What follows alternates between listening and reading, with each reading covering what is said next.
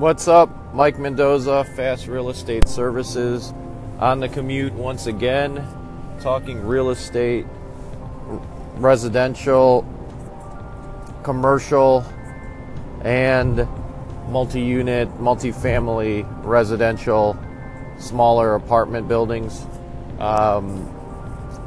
We went to a property yesterday we just acquired for property management.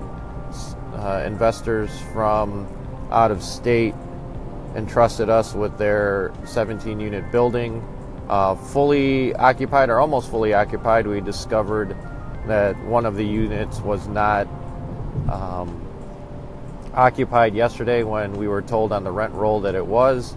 So when acquiring these apartment buildings, always require that an estoppel document is gathered, and what that is it's a document that's signed by the tenant and by the owner, attesting of each tenant, their rent, their contact information, and the security deposit that they're paying, so that there's no back and forth on who paid what and what amount is being paid for. And you can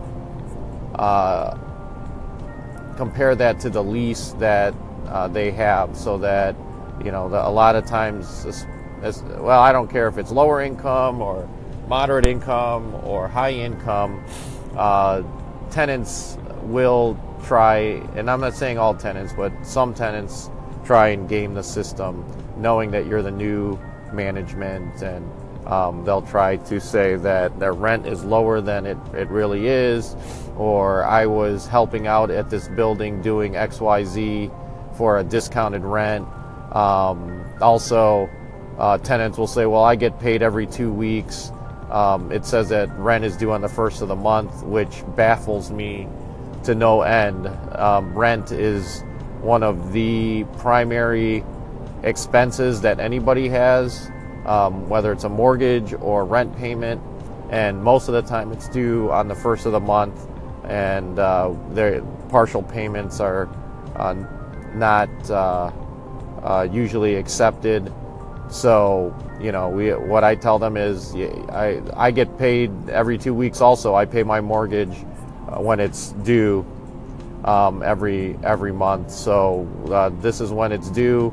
We'll give some leeway for them to prepare, but no more than 1 month, and then the following month, that rent better be in on the first of the month, or they're going to be late and get assessed late charges.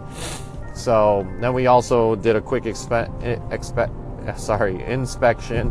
of the units, anyone that we can get into, also not knocking on doors to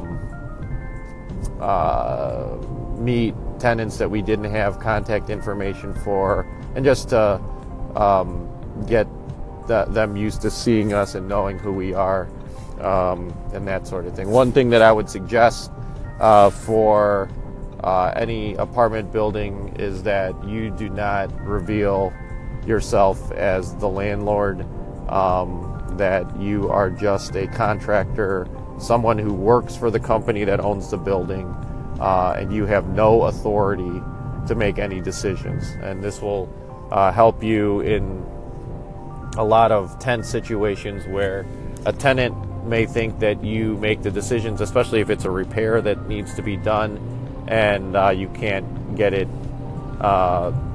scheduled right away.